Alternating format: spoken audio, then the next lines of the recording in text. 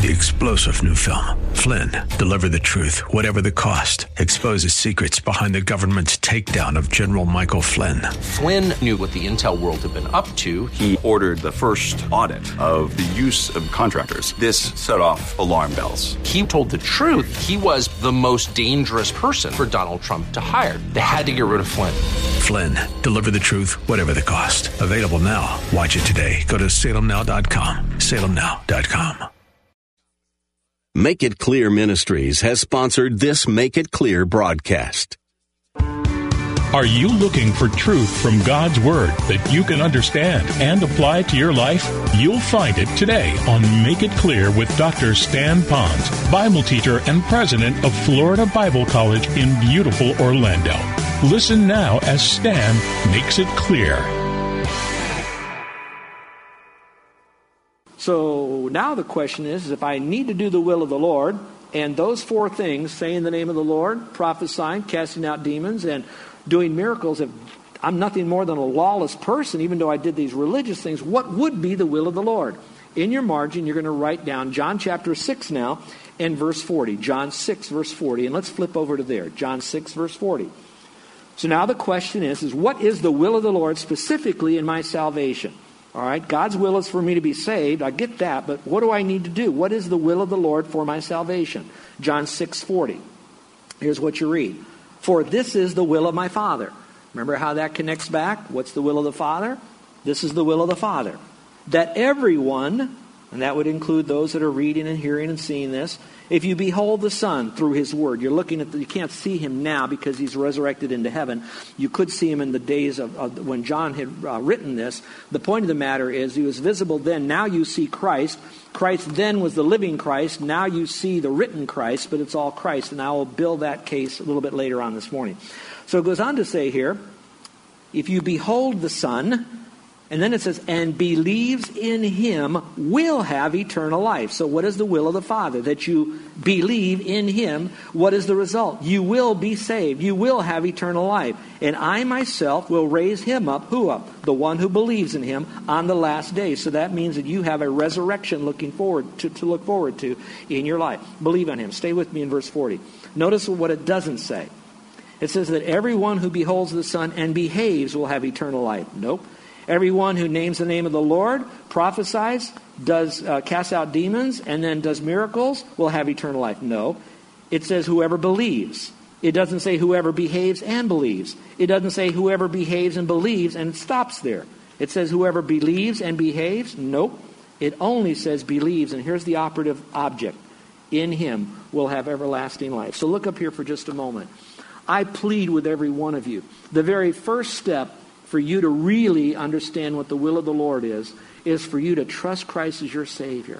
And so by doing Romans 12:1 and 2, it also started out implying brethren means that you're saved. So the first step is to trust Christ as Savior. So now you might ask me back and say, hey, Pastor, what do I do now to trust Christ as my Savior? Well, I'm not going to backload the gospel by telling you got to be baptized by immersion, keep the commandments, join a church, stop your smoking, cussing, drinking, all that stuff. No, I'm just going to tell you what the Bible says, is to believe that Jesus Christ is the Lord. That's the context of John. Believe that Jesus Christ is God. And now believe in Him means you take Him at His word. You believe what He says when He says trust in Him. So I take Him at His word. I'm going to do what He tells me to do. And I'm going to take my faith and I'm going to will my faith by placing it in Jesus Christ and Him alone. Now, you could do it through a prayer as long as you're not depending upon the act of praying that gets you into heaven. It is a volitional choice where you're transferring your trust into Jesus Christ. So it's not just enough to know that salvation is by faith. It's not just enough to know that you should trust Christ as Savior. It is you willfully placing your faith alone in Christ. So that is step one. So those that might be listening to this and you're wanting to know God's will and you have not placed your faith alone in Christ and done a lot of good social deeds or a lot of religious deeds, you still will not fully grasp nor be able to then perform the will of God until you have trusted Christ as Savior. And I wish I wasn't up at this pulpit so much. I wish I was in your backyard lanai and putting my arm around you and just saying, please, my friend, please place your faith in Christ. The consequence of not doing that is horrible in hell, but the practical consequence is that you're kind of like You're like a leaf in a windstorm. And like a leaf in the windstorm of life, you're going to blow everywhere and you're going to want the best for your life, but you'll never fully discover it. You might accidentally hit on it here or there, but you'll never know, is this really what God's will is for your life? So submission begins with, all right, Lord, I'm trusting in you as my Savior. Let's look to number 2. We're only going to give you 3 today and 3 next week. You got to get all of these because these are the only 6 that are found, all right, that are specifically saying this is the will of God. So number 2 is, what is God's will for my life? God's will for my life is to be Spirit-filled. To be Spirit-filled. All right? Now, some of you might not understand what that means. So let me read the passage here slowly, and I'll kind of take you through it, and then I'll explain what Spirit-filling is. And it's interesting because in order now, we're going to be saved, and I like to say, once you trusted Christ as Savior, you have the Spirit within you. Now you have to be filled by the Spirit. What does that mean? So let's look in verse 17 of Ephesians chapter 5. Here's what you read. So then, do not be foolish, but understand what the will of the Lord is. Now, when I read that phrase alone, do not be foolish, in some translations it says, do not be ignorant, or I would have you not to be ignorant, brethren. When I read those phrases, and it's found a lot, you're going to find that that's implying that you and I can be ignorant. If it says don't be ignorant, don't be foolish, don't be stupid, don't be without knowledge in this, it tells me that I have a propensity to miss this. And he's reminding us, don't be foolish in this, you better get it. And then he says, understanding what the will of the Lord is. So he says, you better understand what the will of the Lord is. And that's an injunction to all of us. So then he starts out by saying, all right, what is it? He says, and do not be drunk with wine, for that is dissipation, but be filled with the Spirit. And when you read that, don't be drunk with wine, for that is dissipation, but be filled with the Spirit, you might say, why would it throw in that, don't be drunk with wine, but be filled with the... That seems so weird to put that in there. That's kind of like a major statement against drinking and getting drunk.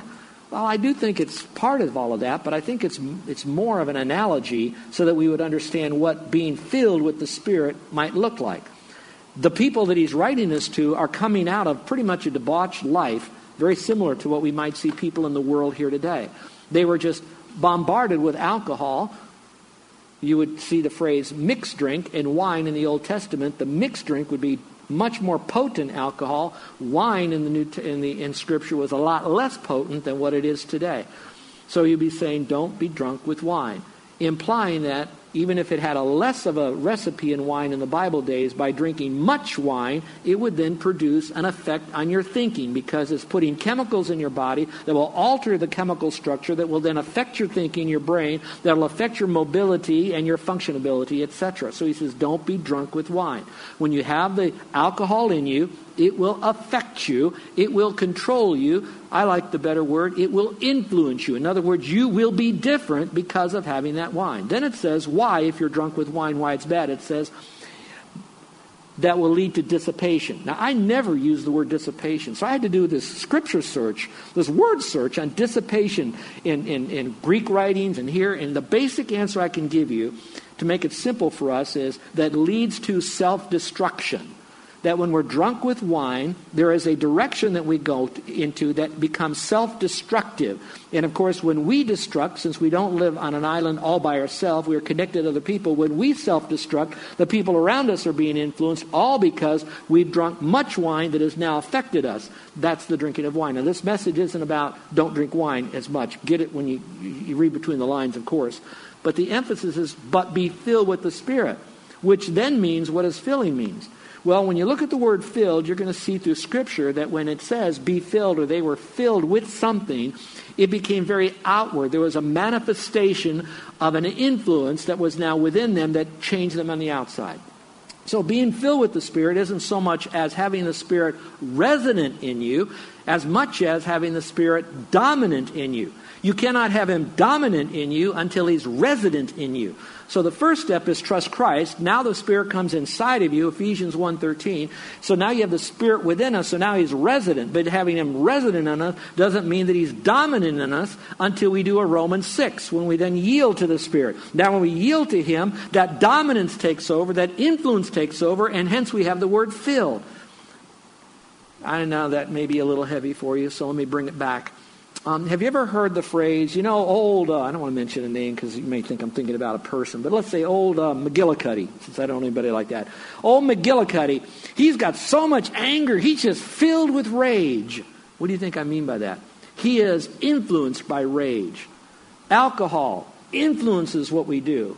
So now, Spirit-filling, yieldedness to the Spirit, influences us that we become different. Now, I wish I had the time to unpack this just to show you in the life of Peter what it meant.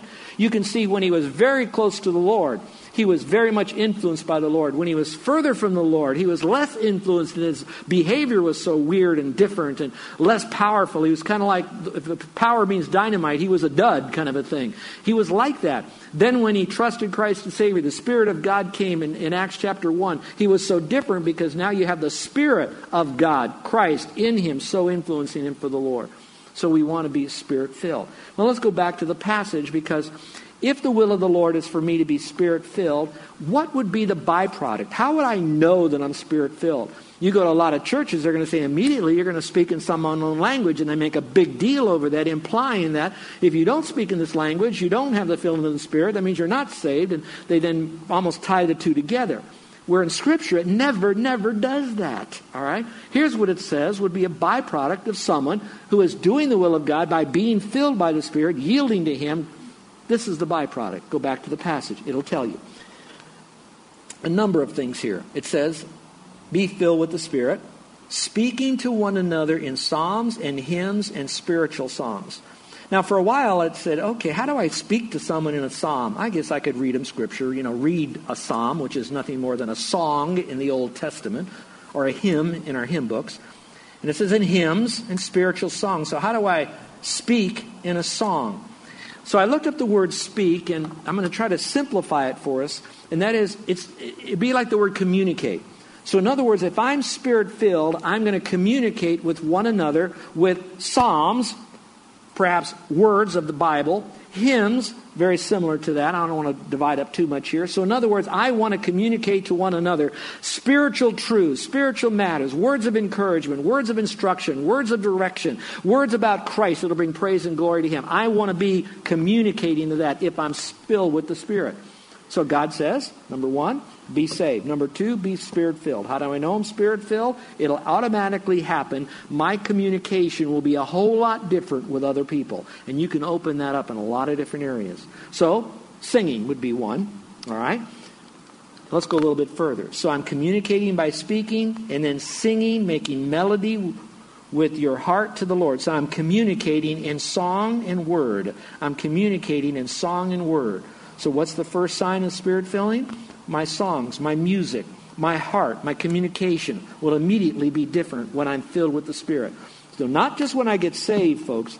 I can be saved and still not look much different than before I was saved. Like Lazarus, who was dead, he comes out of the tomb and he still has his grave clothes on him. He was dead, he's now alive again, but he still has grave clothes. I was spiritually dead, I became alive in Christ by faith, but I still have some of the grave clothes of my old nature, my old self on me. So now I yield to Him and I'm cleaning myself up. Let's go a little bit further in the passage.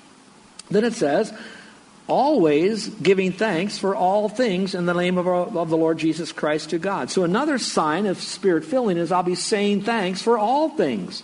Always. I'll have a thankful heart, a grateful spirit. All the time, seeing that whatever happens, God has a purpose in this thing, and I'm going to say thank you. I'm going to see that God used you to add value in my life. You criticize, you cut down, you gossip, whatever you might do negatively, God is still going to use that. So I'm thankful for what I can gain from the Lord through all of this. It's a character-building time. All of you could see whatever crud you might get from other people that God permits in your life, it's to build character. And when that happens, that you're still better because of it than you were without it. Even the trial of our faith is more precious than gold, so we can say thank you. So I can sing and communicate with songs in my heart because the Lord, I now can say thanks because I know He's in control. He doesn't make junk. Everything is for His glory anyway. Whatever He does is because He loves me. He didn't just love me to pay for my sin. He also loves me enough to stay in my life to build me into the likeness of Christ. So I can say thanks, but that's not enough. It goes a little bit further. And then it says, even to the Father, and be subject to one another. So the third sign of Spirit-filling is going to be subject to one another, or submission to each other in the fear of the Lord. Now, what would that look like if I'm going to be submissive to you? Now, I have to stop. because I could be here all day doing that. So let me encourage you to do this. Take the very next verse, which would be verse 22 of Ephesians chapter 5, then read through the rest of Ephesians 5, read through the rest of Ephesians 6, and you will see then delineated what does it mean to submit. Who do I submit to? How do I submit? What do I do when I'm submitting to one another? The rest will explain the different groups of people that we're to submit to and what that's going to look like. I just want to give you the bigger picture. If I want to do God's will, the first thing is I got to be saved. I need to trust Christ as Savior. I need to believe in Christ. The second is I need to be Spirit-filled. And the way I'm Spirit-filled comes primarily two ways. Once I'm a Christian, I totally yield to the person of Christ, who He is, in my life through the ministry of the Spirit. And then secondly, I'm going to follow His Word. This gets really good, folks. Listen carefully. Listen very carefully. In this passage, it talks about Spirit filling. When I'm filled, dominated by the Spirit, these things will be in my life, and these are the things that I should be doing. That's the will of God. If I take you to Colossians chapter 3, it shifts it just a little bit. It says, let the word of Christ dwell in you richly, and then it goes through the list of what that will look like. And the list of what it looks like in Ephesians when you submit to the Spirit is the same list in Colossians when you submit to the Word of God in your life. So if you want to know, ultimately, if I want to submit to God's will and the Spirit, then I need to know His book. That's why here at this church, we always put a Bible over our connection group studies and our DVDs and all of that. It's what the Bible has to say, not what some guy has to say or gal has to say. When we have our quiet time, we may have devotions all over the place, devotional booklets, but it's still the Bible that's important, because the more I know the Word, the more accurate I'm going to know the Lord, the more I'm now going to be in the center of His will, and I'll be making right decisions because I'll be so much infilled with His Spirit and prompted by His Spirit. Let me give you one little practical thought. Sometimes you might decide, should I buy this car or that car? Does God love Chevys more than Fords, or does He like Hondas more than Toyotas? What does God like more, and what does He want me to have? And we pull out our hair wondering, oh, God, just sit in His chair and tell me which one should I buy. Sometimes it's not about the car at all. It's all about what's the motive you want to have the car. So you can drive around in a flashy car. It is so that you can show people some particular station in life you finally arrived at. What's your motive? And then when you have the car, what will you use the car for? And how will you drive it in the community? And who will you pick up to bring to church or whatever? So a lot of it isn't so much the car, it's the motive behind it. Now, where will you get all of that? When we abide in His Word abides in us, it dwells in us richly. We then become filled with the Spirit, and we now demonstrate the acts of all of that. And now our life changes, and we have this almost instant mental governor in our life to make the right choices. So folks, one more time. If I want to know the will of God, I want to do the will of God. What is His will? His first will is that you be saved. If you don't get that, the rest of this really won't matter. You won't even have the power to do it. Number two, the second is to be Spirit-filled. So it's not just getting saved. You got Him resident in your life. Now you want Him dominant in your life. And for Him to dominate your life, then fill means let Him influence you, let Him control you. And you do that not by getting feelings, not by being all excited over some music you might hear. It's going to be as I abide in His Word from the inside out, the will of God from my heart happens. Well, that's just 2 out of 6. So let me give you the third and last one for today. This one is almost like, wow, these are so sweet and so great. This one is a little more, rubber meets the road, and that is our sanctification. And next to it, put the word purity, because while sanctification is a big word, we've taught a lot about that in Romans 6, 7, and 8. I encourage you to get all those messages. You can download them if you want to, free off our website. But sanctification, big term, means sanctified means to be set apart, to be made pure and holy. And I like to add a step, because it's not just about us to be better. It's for a purpose. And that purpose is to live our life in such a way as to bring glory back to the Lord. So I am set apart to be made pure and holy by the Lord, with a purpose, for the Lord. And that's what my sanctification is. Now that's the bigger picture of sanctification. In this context, though, since it talks about this is the will of God, he opens it up a little bit in the area of sexuality, or I should say sensuality would be a better word than sexuality. So let's go to this passage, if you will. 1 Thessalonians chapter 4, verses 3 through verse 8. And here's what you read. It says, for this is the will of God. I hope you have your Bible open and that you're underlining every time you see that phrase. This is the will of God. This is the will of God. Do not be foolish, but understand the will of the Lord. So what is the will of the Lord? And it says, your sanctification. So again, one more time, I say this with much love. God wants us who have trusted Christ as Savior to be sanctified. Now, to do that, our power to be sanctified, not positionally only, that happens when we trust Christ, but practical sanctification happens when I'm filled or controlled or influenced by the Spirit of God through yieldedness to Him, through by obedience to His Word. Okay, I got that. So now I'm ready to be sanctified. So now our question is, all right, in what particular area is the will of God, my sanctification, that God is speaking to me in, and what very important area should it be in? And it's going to be in our purity. All right, let's look at the passage. What does he mean by it? There are 4 of them here. I think I could pick this out for you. You can maybe mark it yourself. Let's go on. It says, that is, that you abstain from sexual immorality. Abstain from sexual immorality.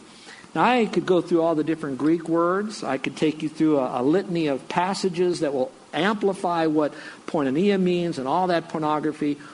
But I believe that you're adults, and I believe in your own mind, you know what sexual impurity would be, or sexual immorality would be. So let me make this clear on the positive note. Sex is not wrong. Sex is exciting. Sex is something that God has designed us for, to give and to receive and to enjoy for His glory. It is to be done, though, in His context for us to have the fullness of it. Anything outside of that is not only not going to bring us fullness, but it will bring us consequences that we will have to experience for all eternity, even as a believer, when we step out of that. So when I speak about this, I'm not anti-sex. I'm very pro-sex, but within the proper confines of it all. All right? So let's keep that in mind when we do that. So here it's talking about sexual immorality. So if it's a thought, you need to watch out for it. If it's on the screen, you need to watch out for it. If you're dealing with it in a relationship right now, I would say flee from it as fast as you can. This may be hard for you to receive, so I hope I can say it as tenderly as I can. When I have Christians come to me as pastor here, and they want to get married, and I'm excited for them to want to get married and together as believers in Christ, I usually begin to ask them, how do you know? How do you know this is the person God wants? And they'll go through all this. And how do you know that He is? All this. And I let them do all of that. And I'm kind of listening for what they're saying, but I'm more listening for what they're not saying. I let them go through all of that, using that to gain information so I could give them good counsel. And I would hope that all of you that are deciding to get married, you just don't get to someone who gives you 2 little counseling sessions and out the door you go, oh, you don't need any help. You've been all around the barn long enough. I pray that you get someone to go through it. Then I'll ask them this question. I don't need any details, but this is going to help me as pastorally counseling you, and that is this. Are you having any sexual intimacy with one another at this point? And you'll be surprised how that when you get the 20-somethings, and I'm not blanketing all of them, but you'll know what I mean, how many of them just have lived so long into that sex is very important, very sacred, very special, but it's also something that we want to, drink the milk before we buy the cow kind of a thing. And so they're out there doing this, and then when you bring them then, it's like, we're with each other. We're enjoying each other. We're going to get married. We've saved ourselves for each other. But they're all involved in this right now. And when it's outside the confines of the covenantal relationship, of the commitment to one another, and to be done right, what happens then is that they're out of the will of the Lord. Because it says abstain. What is the will of the Lord? That you abstain from this. And that they haven't abstained it, they're out of the will of the Lord. Which then causes me to question, if you violated this, is it possible that maybe your choices even on your life mate could be under question? And so that means, are the choices of getting married at all the right choice? And getting prepared for, have you made all the right choices to prepare for marriage to anybody for that matter? Because it's a domino effect. And so when we, as Christians, we don't get the luxury, and I don't put that in quotes, to just trust Christ and go on with what we want and we'll sort it all out when we get to heaven. God says, no, you're making a big mistake. He says, I've got a wonderful plan for your life. And it's more than just trust Christ. That's an eternal plan. But there's a plan now that will be rewarded later even. So it's much more. And so that's such an important part. Let me go a little bit further. Let's say that you are married and you're listening to me right now and you are involved in moral impurity, whether it's pornography or celebrating it or however far you want to go. You're out of the will of the Lord there, so there's already a chink in the armor of your breastplate where Satan is now going to come in and has come in already. And he is now scrambling up your life. And so these are not options to know the will of the Lord. They are not, I want that one, but I won't take that one. I'll do this one, but a little bit later on. They are all part of a recipe for us to know the will of the Lord, for us to have the fullness of God, and ultimately for him to get the greatest glory. So it says very clearly that we need to abstain, stop, flee from. One great counselor said this, that the seeds of a bad marriage are often planted in the moral impurity of a date life. You are listening to Make It Clear. If today's message helped you to better understand God's Word, let me encourage you to be with us next time. Or go to our website, makeitclear.org, for more resources.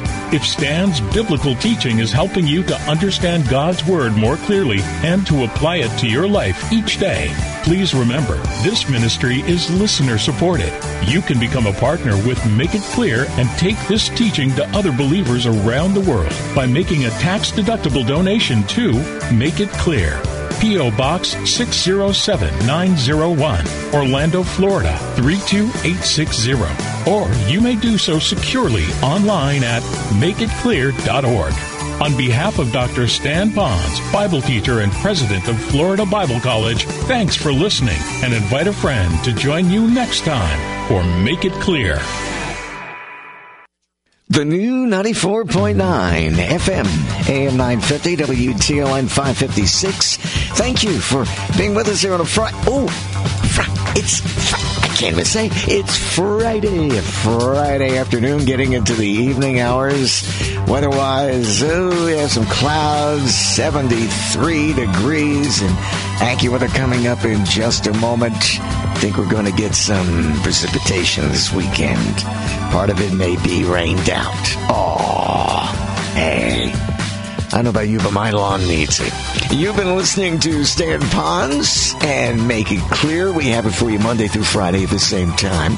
A local Orlando ministry, and you can find out more about them. It's all online, WTLN.com, in the program guide link. What's new at the new 94.9 FM and AM 950 WTLN? It's Keep the Faith. Have it for you Saturday nights at midnight. It's 3 hours of just the right Bible message for you, packaged with your favorite contemporary Christian music. It's new. It's fresh. Keep the Faith. Here at Saturday nights at midnight on the new 94.9 FM and AM 950 WTLN. Next, Dr. Charles Stanley and In Touch on the intersection of faith and reason. This is your day. This is the day you take the first steps towards looking better, feeling better, and being the person God designed you to be.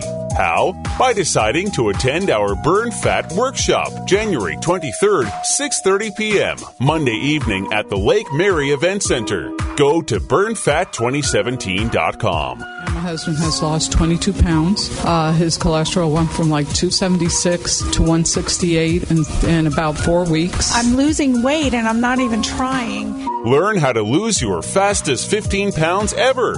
Learn how you can eat fat to burn fat. Register at burnfat2017.com or call 407-871-3656. Plan now to attend the Burn Fat Workshop, Monday, January 23rd at the Lake Mary Event Center. For more information and to register, go to burnfat2017.com. That's burnfat2017.com.